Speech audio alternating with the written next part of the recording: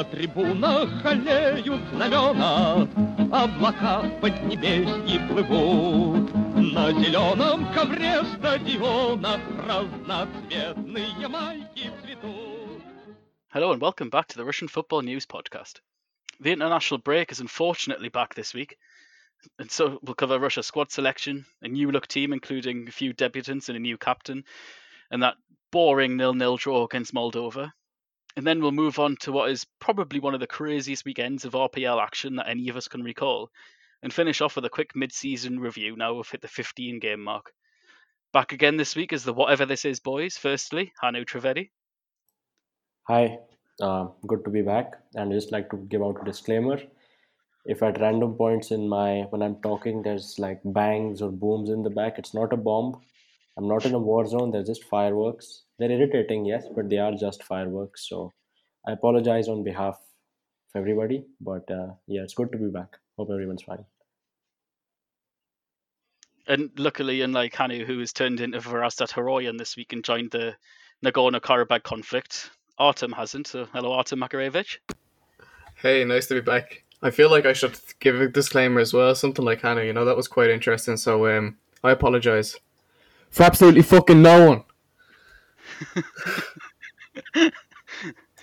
Right, guys, going to kick off right now with the straight into the Russia team and the Russia game. So Russia's three matches in this international break were, of course, last night's 0-0 draw away to Moldova, and then they kick off in the Nations League away to Turkey, and then also away to Serbia. So it's three big away games for Russia this week, and it's a bit of a difficult squad that Stanislav Cherchesov has put together. And it started off with, I'll quickly run through it. It was Shunin, Guilherme, and Safonov in goal. Zhikia, Deveev, Mario Fernandez, Yevgeniev, Yuri Zhirkov, Fedor Kudryashov, Andrei Semyonov, Igor Smolnikov, and the midfield. But for some reason, the midfield isn't on the RFS website. But we'll skip the strikers. It was Artyom Dzyuba, Anton Zabolotny, and Alexander Sobolev. Now, since then, there's been a few issues with the selection, as mentioned. Now, Artyom Dzyuba has been dropped from the national team for reasons which we will get onto later on in today's podcast. Alexander Yarokin, Anton Zabolotny, and Daniil Lisovoy have all dropped out of the squad due to inconclusive COVID tests, according to UEFA guidelines. And in reaction to that, Fyodor Cholov was called up by Cherchesov. Now, in the team against Moldova, it was actually quite an interesting one. There was some nice new, fresh faces into it for the first time in what seems like forever, with Deveev, Daniil Fomin, and Cholov all starting the game. Now, Artem, you watched the game, that 0-0 draw. Is there much to really go on about it or not? It was one of the worst matches of football I've ever seen in my life. It was really, really awful to watch. Thank God it wasn't the main thing that I was doing. I was kind of just looking at it when things were happening. But like the only two moments I remember were both from Daniil Fomin, who took shots from maybe 30 yards out, both straight at the keeper. Keeper handed them both over. So like, if that's the highlight of the match, that tells you pretty much everything you need to know. Yeah. Do you think maybe that? Obviously, we did mention that there was quite a few changes. Georgi Zhikia captain for the first time in Dzyuba's absence. Deveev making his debut. Fomin making his first start. Chalov with his first start. Alexei Miranchuk back in the team. Cheryshev back in the team. Do you think maybe this raft of changes just kind of affected Russia's rhythm a little bit? I think it definitely played a part. I think Russia still should have been able to win the game, but I mean, the occasion for most of those players is a big enough achievement, I guess. So I honestly wouldn't put too much bearing on that game, on what's going to happen next in the Nations League and beyond that. So it was just something that we need to forget. Yeah, certainly. It's a little bit depressing that it's just 2020, and once again we get back to Zhirkov starting games again at the age of what must be about 57 now. So Hannu, there was, as I mentioned, this inclusion of some more exciting youngsters. What was your thoughts on the inclusion of these younger lads in Stani's team? Well, it's obviously great to see, but let me just ring off the midfielders as well, since James couldn't find them. They were Zobnin, Ionov, Cheryshev, Ozdoev, Kuzyaev, Miranchuk, Yerokhin, another Miranchuk, Bakayev, Mostovoy, Fomin, Kuchayev, Obliakov, and Lisovoy. So quite a few names that have done really well in the RPL this season. Some young players. We've been calling out for Cherchesov to finally bring some youth, stop playing players that just haven't played well in centuries, stop playing these players that don't even get into the starting 11s of their respective clubs. So it's great to see players like Fomin, Kuchayev, Obliakov, Lisovoy. Finally, of course, Lisovoy got COVID, so he didn't actually play. It's good to see that Cherchesov is finally ushering in and blooding the youth. So hopefully, in time for Euro 2021, we're going to have a squad that everyone wants to see, where both Russia's senior players and some of the juniors are there, and hopefully Cherchesov can build a system which suits everyone and gives Russia a good chance in the Euros. Yeah, I'm glad you picked that up, Hanu, because when I clicked on the Team Russia Twitter and on their thread for Yeah, they announcing didn't the have it squad, there. they just completely missed it, and I only just realised it as I was reading that, and I was just like oh shit, I'll just carry on now.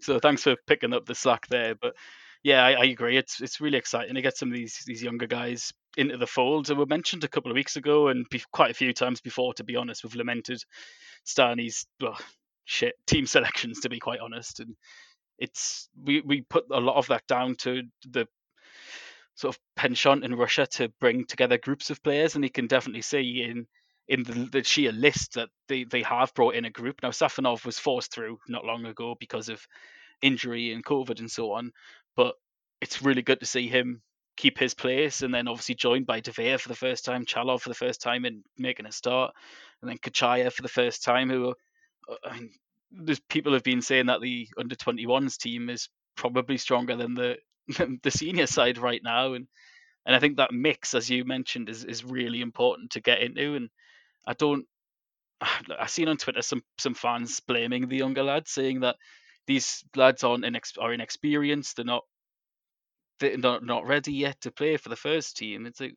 It's a friendly against Moldova. It's the absolute ideal time to play these young lads. I'm just not going to get on that and agree with that in any shape or form. So it was just one of those games where Russia now and again struggle to break down a packed defence, and that is Russia's biggest issue right now. That's exactly what happened against Sweden. Sweden packed the defence, and Russia couldn't get anywhere close to it. And then Sweden ended up winning the game because they're a little bit of a bogey side for Russia. But because we've got two more games, both the Nations League games, which will be happening after the recording of the podcast, we'll be covering them in more detail next week. So we need to move on to, in my mind, more interesting matters, to be frank, and that was the craziest week that I can genuinely remember in the RPL in a very long time.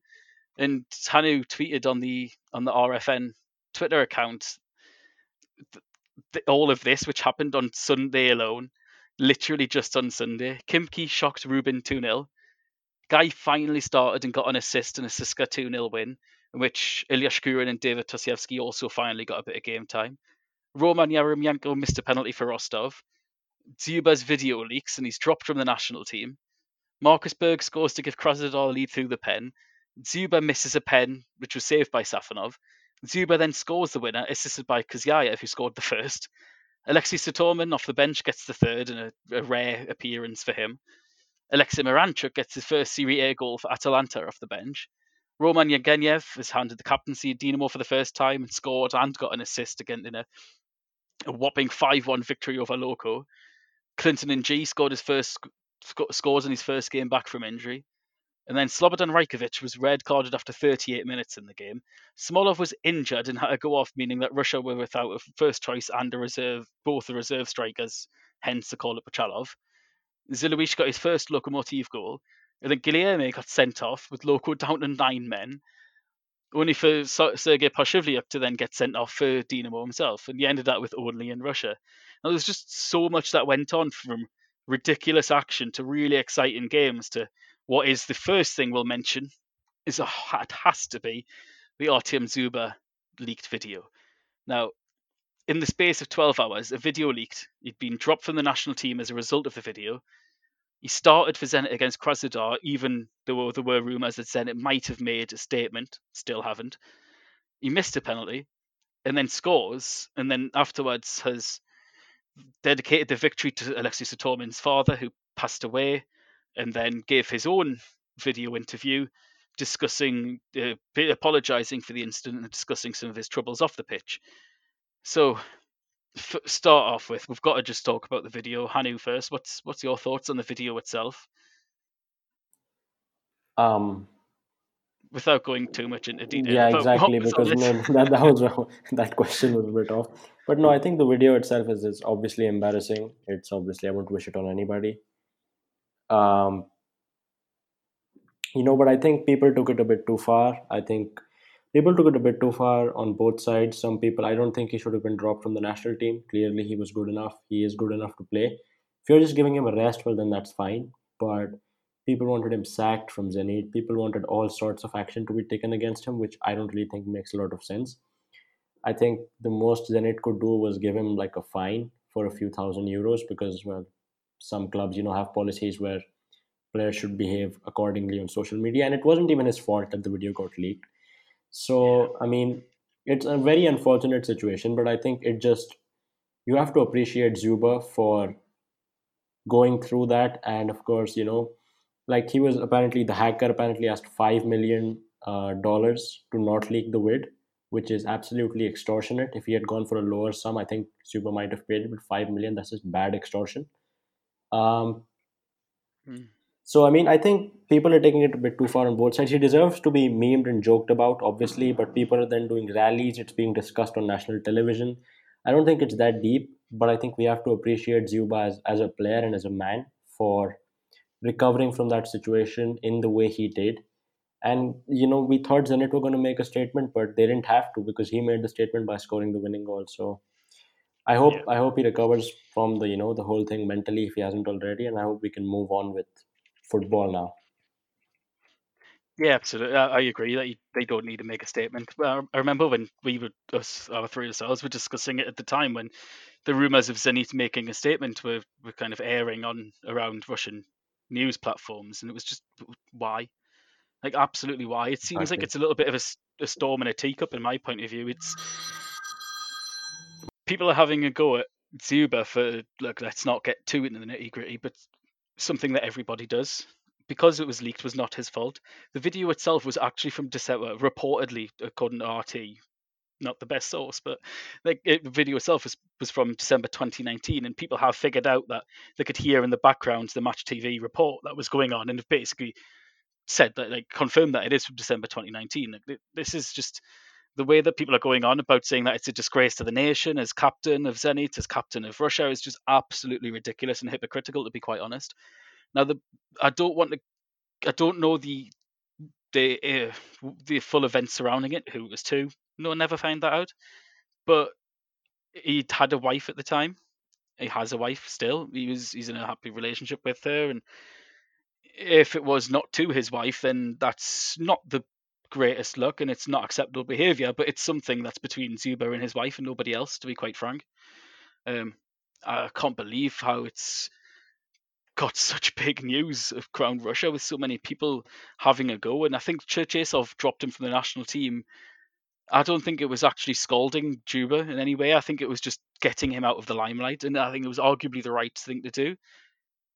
On the other hand, it's weird. I might sound a bit of a dichotomy and contradict myself, but I also think it was right for Zenit to play him, because playing for the Russian national team after that is such a massive difference to playing for Zenit, his club that he gets paid for to play anyway, and he was due to play the game in the morning, and the team was announced, the tactics were all around, and he went out, and obviously it was weighing on his mind with the terrible penalty, but kind of got his own back a little bit with the celebration, and you could see just how much it meant to him and how much of a weight it was off his shoulders. Autumn, what do you think about the Zuba incident in general? What's your thoughts? Do you think it was maybe a little blown out of proportion as well?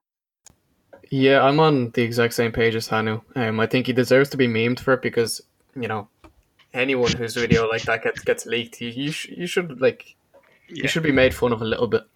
But I think like Hanu said, people going to rallies in Moscow and being discussed on TV and stuff like that. I just think it's a bit too far.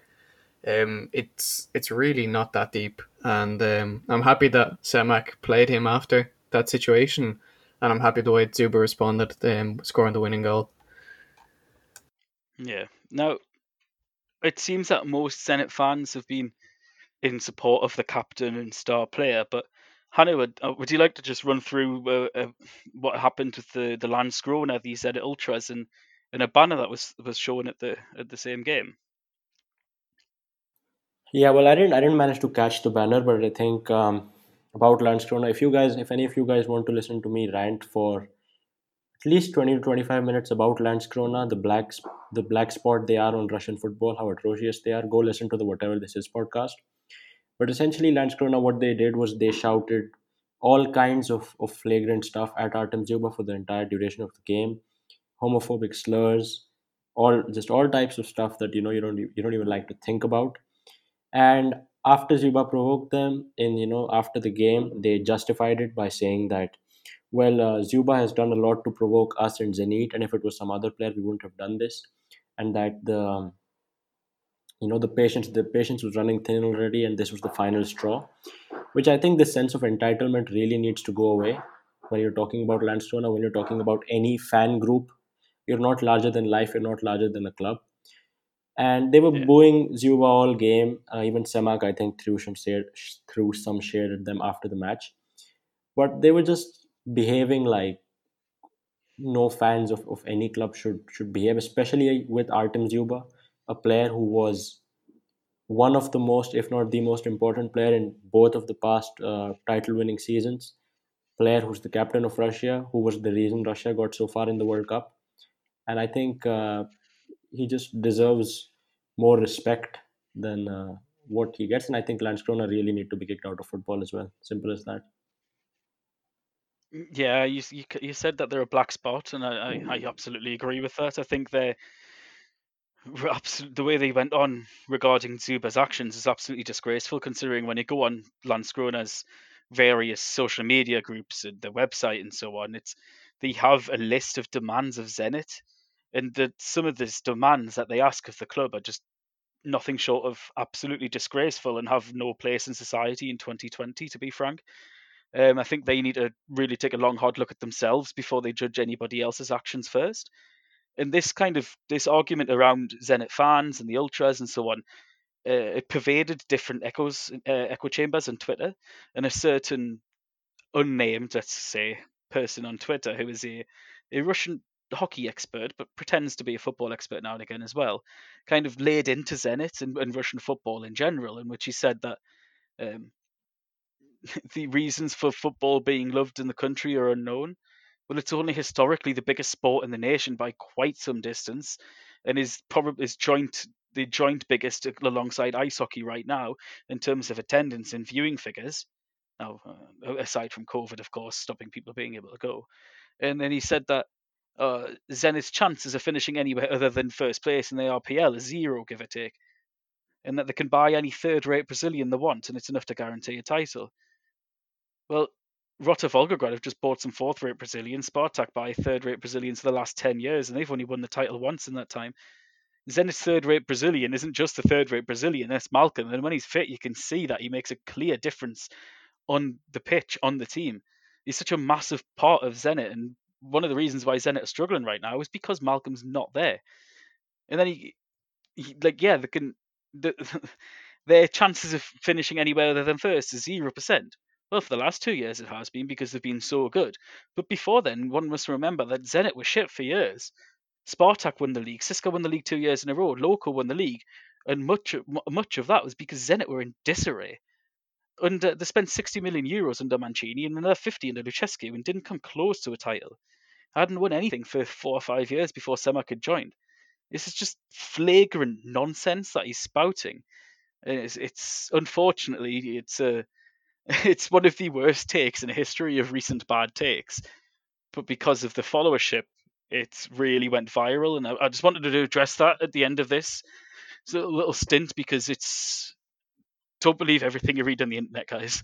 Basically, it's absolute sensationalist bullcrap. Now, one of those big events that also happened on Sunday was Lokomotiv's 5-1 loss against Dynamo Moscow. Now, in my notes for the podcast, I put Loco are frauds, which obviously Spartak fan, I'm going to say that. But Loco did have 2 men sent off, as I've mentioned. They had Smolov injured. And I think the big thing that really hit them is just how much energy they put into the game in midweek against Atletico. So, Hanu, you saw the game live. What do you think about Loco? Were Loco poor on Sunday, or was it just Dynamo really playing out of the skin and really getting a grips with the new boss, Sandro Schwarz, in charge? Well, I think it's a bit of both. I don't think Loco were that bad.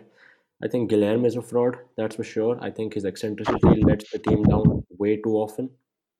He came out. He got red carded because he handballed the ball outside of his own penalty area because he just has this idiotic tendency to keep running out. Keep like it's like he's playing FIFA and he's just got triangle pushed down all the time. He doesn't know when to stay on his line and he lets the team down so much. He makes some good saves, but apart from that, he just lets the team down a lot. I think Yeah, Loco are like Krasnodar, like Zenit. They're struggling because of the schedule. I don't think they were particularly bad. I think Dinamo were great. Um, Took advantage of all the chances Loco gave them, and they're looking pretty good under Schwartz. Might be that new manager bounce, but for now, I think given the quality they have, given the players they have, I think they could be a real force to be reckoned with if they can keep this form up. yeah. I think the biggest difference between Schwartz and the previous 2 managers, Novikov and Koklov, is that it seems that the shackles have just been taken off. Now, Zelko Buvac, sorry, in the summer did sort of revamp the squad a little bit, get rid of a lot of the players over the age of 30 and replace them with youngsters such as Lissavoy and Famine and Nicola Morrow, and it's really invigorated that midfield quite a bit. It's still thoroughly depressing to see Roman Neustadt wander about the pitch in 2020, but he's generally playing as a centre back now. But the one standout performer for me in Dynamo's side was Roman Yevgeniev, who I think is really maturing quite quickly as an accomplished defender, especially considering he only got his first long term run in the team at the back end of last season during the COVID outbreak, after the COVID outbreak and the resumption. So considering the little amount of regular first team football he's getting is really coming on quick. Um, Artem, I just want to come to yourself on Smolov. Now he's out for 6 weeks. Will Loco miss miss Smolov or not? Do you think? I personally think they will. With Zé Luis there, obviously, he's a good striker. He'll be able to fit in. But like Kamano, Adair have just been so dire. I think that Smolov kind of offers something a bit different to both of them strikers. So I think they will miss him for sure. Yeah, I like what you said about him being a different option. He certainly is different to the others. I mean, Zilovic was really good against Atletico midweek, and he was really good against Bayern as a target man. Back to goal, he was excellent. But he still seems the same Zilovic, where sometimes he's not clinical enough in front of goal. Now, it's a little bit harsh to say that. He got his first goal of the weekend, fair enough, but Smolov, when he's on form, is that clinical style. He's a clinical player. He knows how to find the net. The the thing is trying to get that out of him, and there has been rumours of late of Smolov potentially being moved on by Loco. Hanno, do you think? Could you see this happening? Could you see Smolov kind of his time at Loco coming to an end and being moved on by the people in charge there? Well, yeah, I can see it happening. I think it would be a sad end because I think he's actually been decent this season, not been that bad. But if that means that Vitali Lisakovic is going to get chances, I'm all for it. And I really think Yeah. Krasnodar should have gone in for him and not for Evgeny Markov, who I don't think has ever scored a goal. I really cannot remember Evgeny Markov ever scoring a goal. But like Smolov, it would have been because they're looking for experienced players and backups in the league. And Krasnodar, I mean, Smolov was made at Krasnodar essentially. He was insane at Krasnodar. So Yeah. that's obviously the sensible move. Otherwise, I don't know, you might see him go to like the MLS or Turkey or something, which would be quite sad.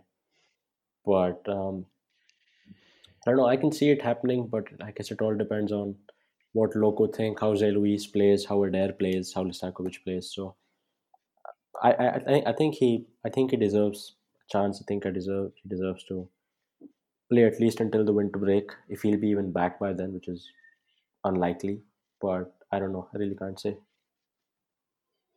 Yeah, I think Smolov has been fine this season. He's definitely been better than he was last season, to be honest. And Loco, despite impressing us all and surprising us all in Europe, are struggling in the league. And I think a lot of that is because of the European games. But it's actually a bit of a crisis off the pitch at Loco. Right now, the United South fan organisation, as it known as, of course, Russian football fan organisations are everywhere. Now, they've been head to head with the club president, Vasily Kiknadze, in a long running dispute, and it's been kind of increasing in fervor like since Yuri Soman was sacked earlier this year. And in response to the Dinamo defeat, the United South published a long list of like 27 or 28 complaints, which was aimed at Kiknadze and getting rid of Sioman, and a lot of them were worries about the age of the squad, worries about the direction, worries about the lack of locomotive youngsters coming through the team in recent years, flagrantly ignoring that the most famous twins in football right now are local young academy players.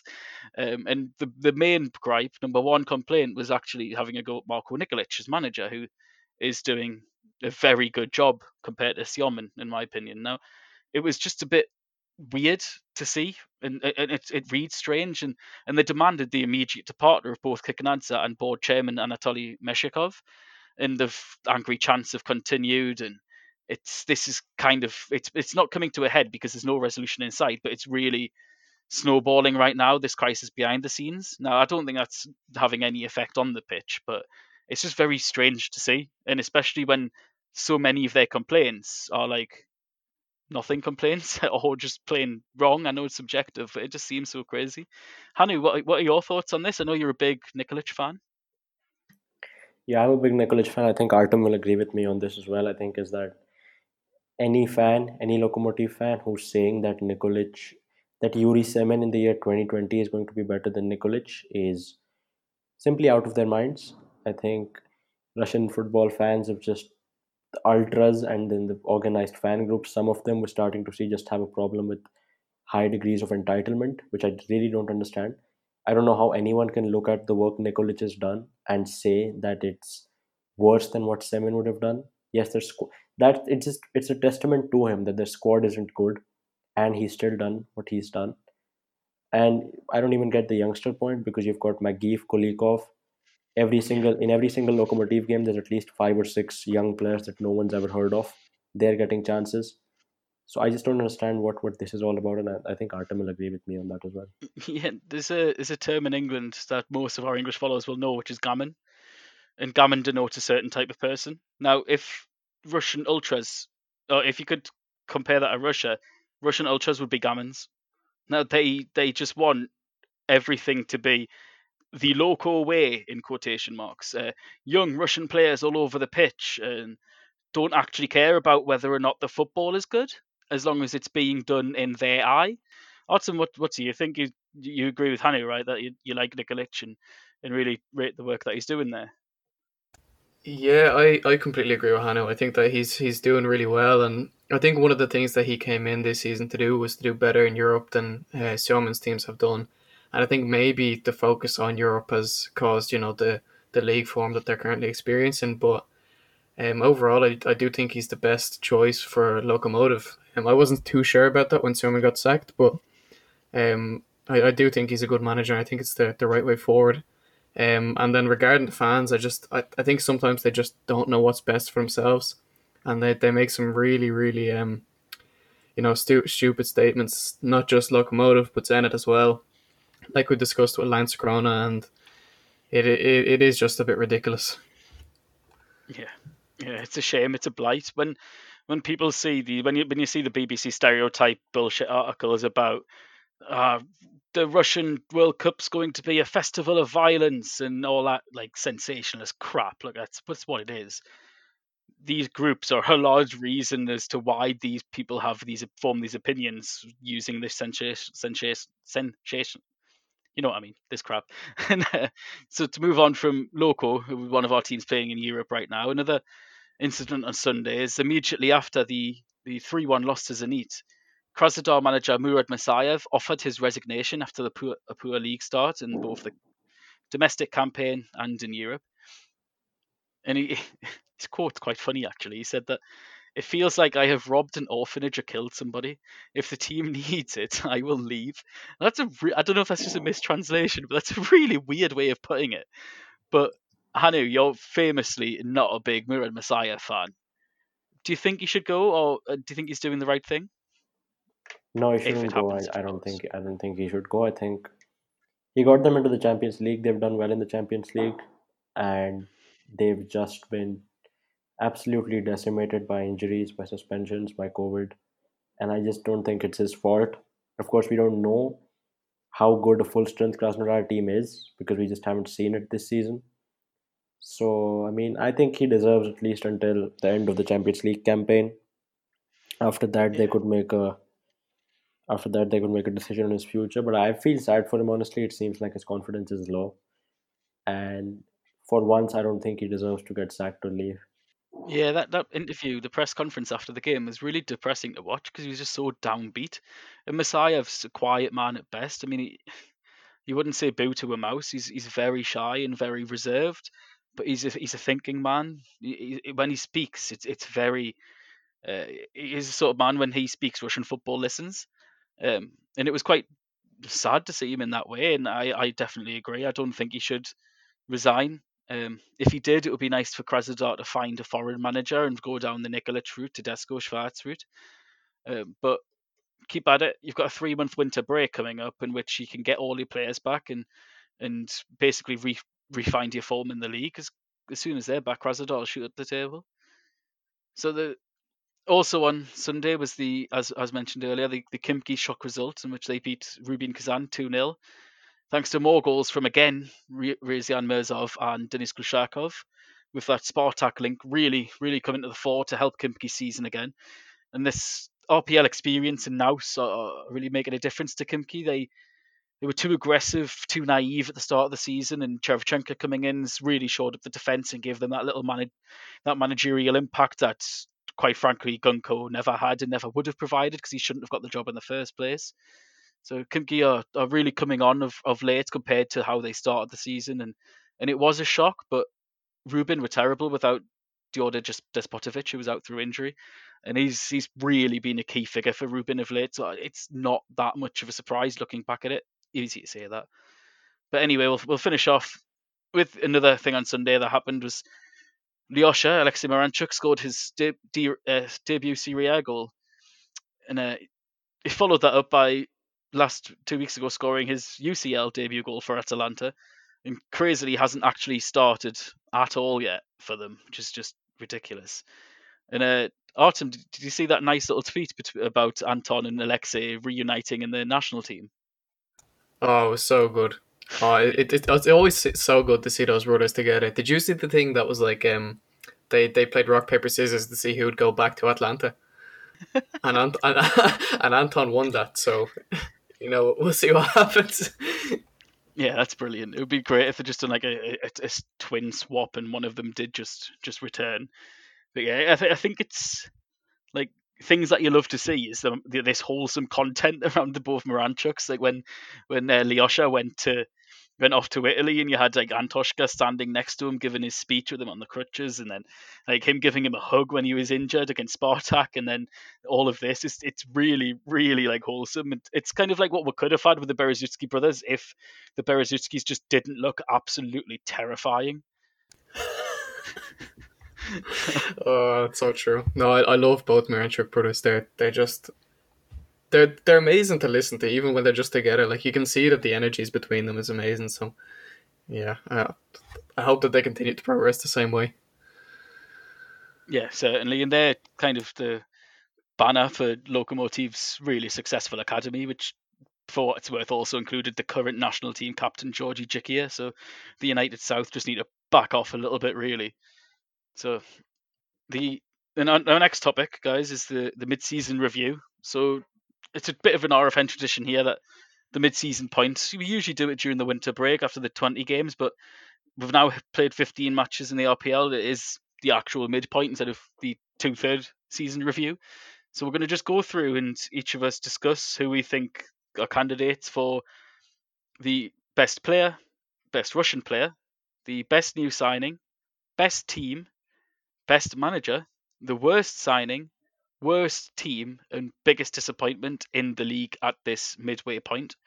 So I'll start off with best player, and I think for myself it's only one person. I think I have to give it to Nikola Vlasic. Hanu, who was your nominee? Nikola Vlasic. No, Autumn. I like there's only one player who deserves it, so it's Vlasic.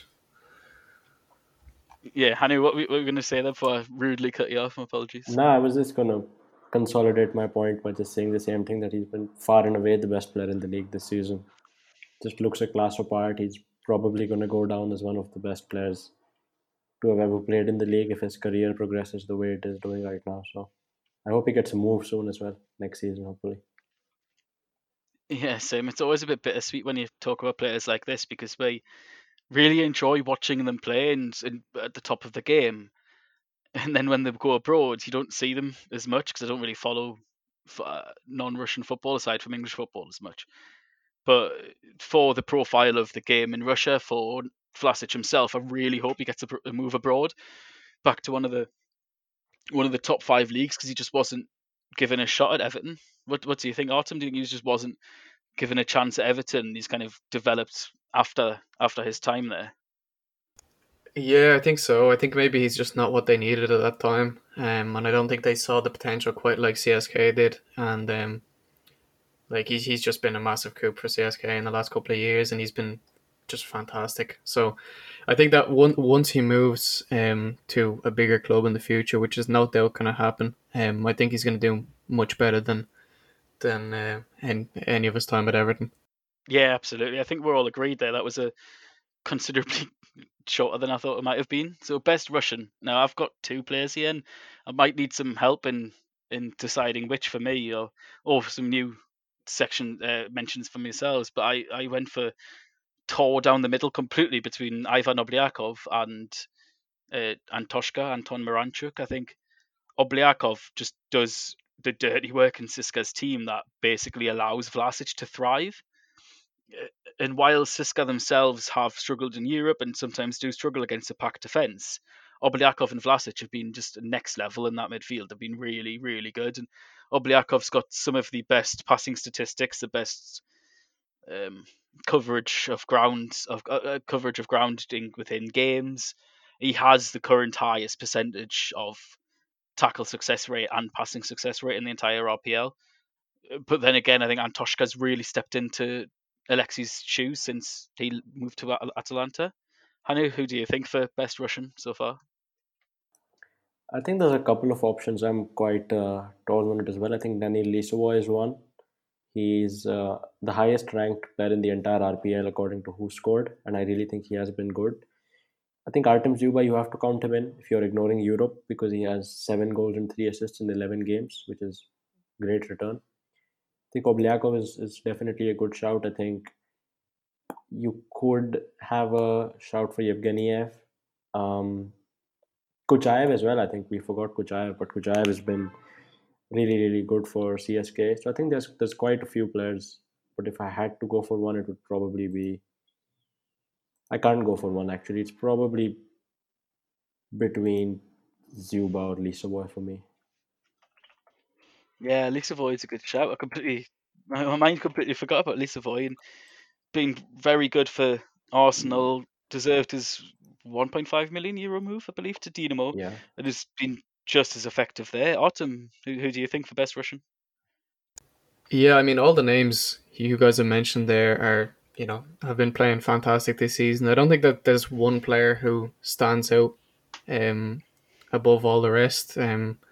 But I do agree with you, James. I think that Anton Miranchuk is the one for me. Whenever Lokomotiv are doing anything, he's usually at the heart of it. He's he really is the catalyst in their team. Yeah, and he's of course won more Player of the Month awards than anybody else in the league this year, with 2, I believe, already. So now best new signing. This wasn't just a new signing from abroad, but it was domestic as well. So, and my shout is for value of money, impact on the team that he's joined, and just to see the measure of how much his former team is currently missing him. That has to be Daniil Fomin. He moved from Ufa to Dinamo in the summer for just €3.5 million, and it's got to be one of the best buys of the summer, and it's certainly, in my opinion, the biggest what's the word I'm looking for? It's like the best little saving for just how cheap he was. Ufa's midfield is just absolutely shocking now with him out of it, and he's deservedly got his national team call up, and he's just brought some fresh energy, some legs, and real genuine box to box threat for Dinamo that they've missed in a very long time. Hanu, who's yours best new signing? Yeah, I've got quite a few picks, but I think if I had to go for one, it would be Desportovic. But Oh yeah, for the sake of talking, I'm going to go for a few more. I think Zainuddinov is up there. He's been sensational. Probably CSK's best signing. Definitely the best value for money. I think Hashimoto has been pretty good for Rostov. I think Lisovoy, obviously, you have to put him in for 1.8 million. He has to be in the mix. Think that covers everyone. Sobolev was signed last season, though, was he? So that's not going to be counted. But I think Desportovic is probably the one option I'm going to go with. yeah, it's a good shout. He's been brilliant for Ruben this season. Artem, best new signing? Yeah, for me, I think it's either Hashimoto or Lisovoy. They've both been fantastic. They're both bargains. I think Hashimoto was only about 800,000, and he's been. I think he scored like 5 or 6 goals for Rostov already. He's been fantastic. And then we were just mentioning how good Lisovoy's been. It's got to be between those two for me. Yeah, when Hashimoto was signed as well, you'd heard a lot of talk from J League pundits and experts on the J League that they had um, signed a more defensive midfielder, if you're fair to say, definitely a water carrier, and we all thought, to be honest, at the time it was basically signalling the end of Matthias Norman's time in Russia, who was going to move on to bigger and better things, but that never really came to fruition, and Hashimoto was playing much further up the field than I expected, and he's been really, really good for Rostov. I think that's a really good shout. To move on to best manager, I will preface this with I am biased in this, but it has to be Domenico Tedesco. I've discussed at the start of the season and in our pre-season preview that I wasn't a big fan of Tedesco, even though I liked his fiery personality. I think at a bit of a basket case club like Spartak, that fiery personality was causing a few too many issues behind the scenes. Just with the sheer amount of aggression that he has, with the sheer amount of yellow cards that he's been picking up and red cards he's been picking up. I think he got 6 yellows and 2 reds in 10 games, and no other top Yale manager picked up a single one. But that was because the football on the pitch was quite turgid last season, especially before the break. Um, but this season, it's night and day. He's that front three and the way that they're progressing the ball is just some of the best football you'll see in Russia, aside from probably CSKA right now. So the way he's turned things around at Spartak, which is a oil tanker to get turned around, I think is brilliant. Hanu, best manager. Number one, Tedesco. Number two, Nikolic. And number three, Talalayev. Artem. For me, it's Tedesco as well. To be honest, like you said, he's changed Sparta completely. Like they look a completely different team this season than they did to last, and they're actually probably my best team in this first round as well. Obviously the last 2 results they have not the greatest, but I think overall they've been one of the best, if not the best teams in the league. It's really weird from my point of view at RFN to be praising Spartak again, because for a couple of years now they've just been an absolute meme. I think the only awards they received in our 2020 RFN awards in July was worst signing in Mirzov. So it's nice to see that somehow somebody there does actually have a long-term plan, even though they look like they're stumbling from result to result at times. Best team, I would disagree in Spartak. I think it's actually been Sochi.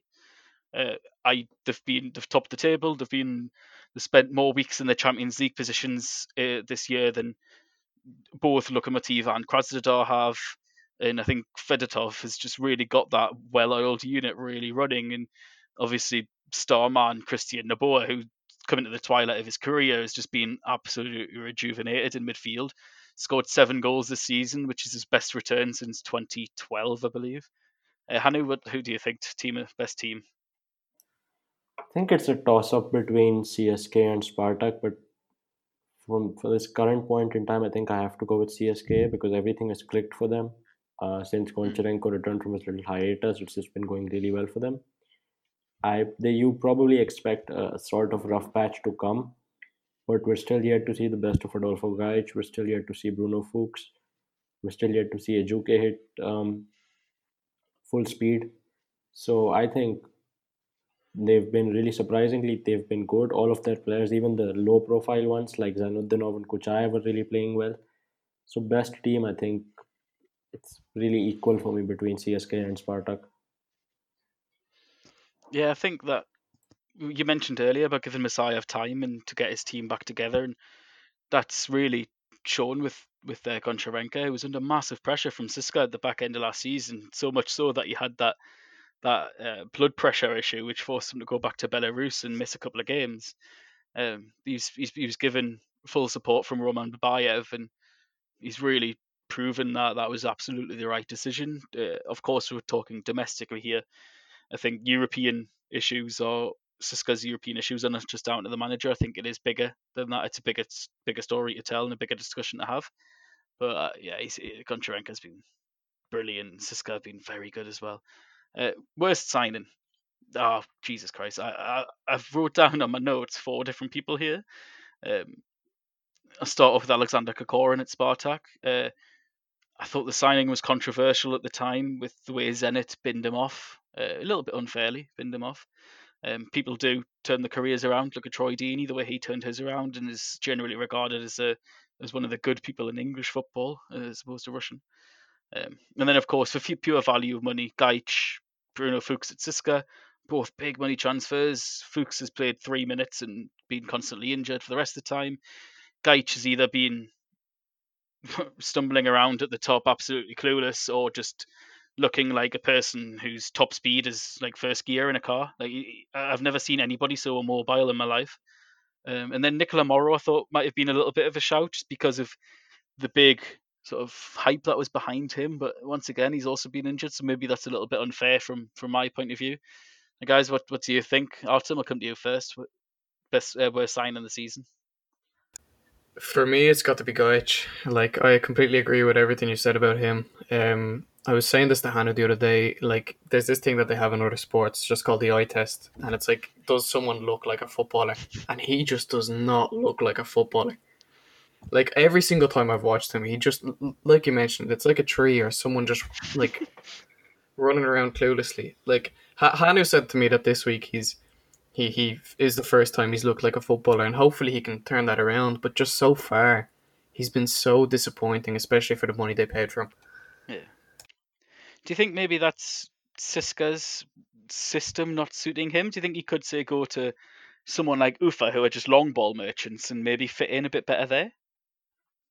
Yeah, I think for sure that he could. He does seem like more of a target man, or that kind of player. I think that Chalov suits CSK so well, and I don't think I don't think Gaich even has a chance really to get in front of Chalov. Like the CSK play a very possession orientated game where they've got like 9 midfielders all the time, and I don't think Gaich fits into that. So maybe it is the system, but for me it's just he just does look clueless. Hanu, Gaich as well, or do you have anyone else to suggest instead? Well, 2 weeks ago, I would have firmly said it was Adolfo Gaich, but since his performance against Rostov, I've done a complete U-turn in my opinion of him. I think that Rostov game was the first time he's actually looked slightly integrated into their system. He was making passes, he got an assist, he was getting involved in the build-up play, whereas in all the other games, he's just been an absolute ghost. Can't even see that he's on the pitch. He got a goal against whoever that was in the Europa League, but apart from that, he was quite bad. And then I think I think he's going to be like Marcus Berg was initially at Krasnodar, starting off very slowly, being compared to a tree, and I think he's really going to step up soon.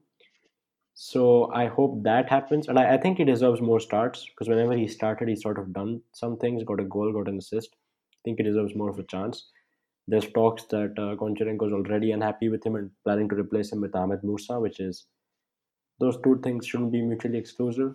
But Yeah. apart from that, I think Francois Camano stands out. I was really excited when he came in because it seemed like he was an explosive, quick player, someone Lokomotiv really needed. But he's not played that much, and whenever he has played, he's really not been able to display, too much of his attacking prowess. I hope he turns it around as well. And for like a wild card pick, I'll go for actually a few wild card picks. I'll go with Jasurbek Jaloluddinov first, who's an Uzbekistani 18-year-old. And I was so excited when this guy came into Lokomotiv because he's a wonder kid. He's really highly renowned all over the world. And he came in, he got deregistered, he got embroiled in a transfer scandal. It's some paperwork stuff. Then he got loaned out to Tambov, and I don't think he's played a single game. So that's a really, really sad story. Then I think Kokorin, I would say, but he's a free transfer, and same with Oleg Shatov. I think he's been useless, but both of them are free transfers, so I can't really, diss them too much. Yeah, that was my thoughts on Kokorin because he's been either injured or just playing terrible. But you can see, like you mentioned, it's a free transfers. He won't. He's not on the biggest of wages now. I know he was on a quite a hefty one at Zenit, but it's generally reported that he took quite a large pay cut to go to Spartak. Uh, so it's for them, it's very much a no lose situation, really. Um,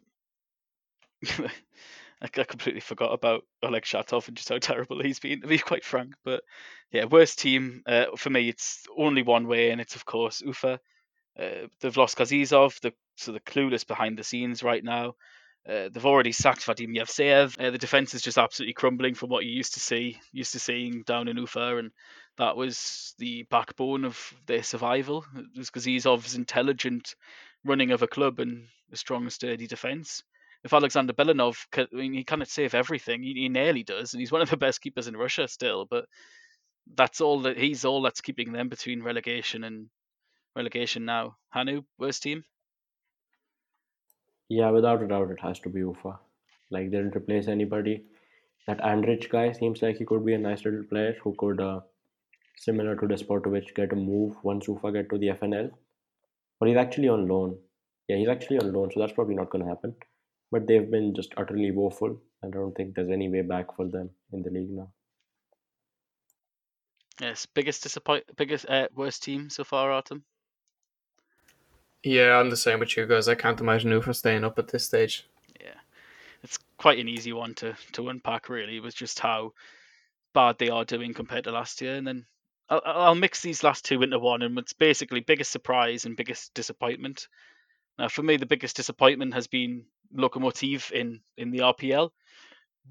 That just with how it's a little bit unfair, maybe, but with just how well they're performing in Europe. Perhaps the small, quite limited squad they've got is just really impacting them domestically, and they don't quite have the injury issues that Krasnodar have. Otherwise, it would have went for Krasnodar.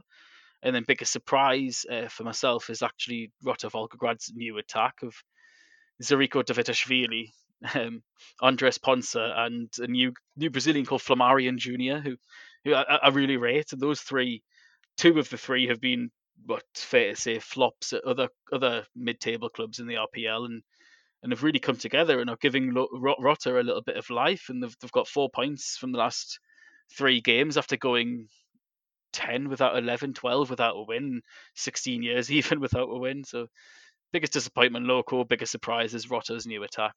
Hanu, what are your two? Biggest surprise is probably I've completely forgotten what I was going to say. Oh no, yeah, Noboa. Noboa and Sochi, how good they've been, how they've been able to sustain their good form early in the season, even without Noboa. Sochi have been all right. And Kochayev obviously has been a revelation. I didn't expect him to do so well. Biggest disappointment would probably be Zenit because we expected them. We expected that this year would be their year. Things are going to come along. I think for the first 3 to 4 weeks, we were saying Zenit are going to win the league again with ease, and that's fizzled out. It's looking tough right now. And the squad at times looks thin. The European performance has been terrible. So, just in contrast to what the expectations were, I think Zenit is the disappointment of the season for me. And Artem, biggest disappointment and surprise each?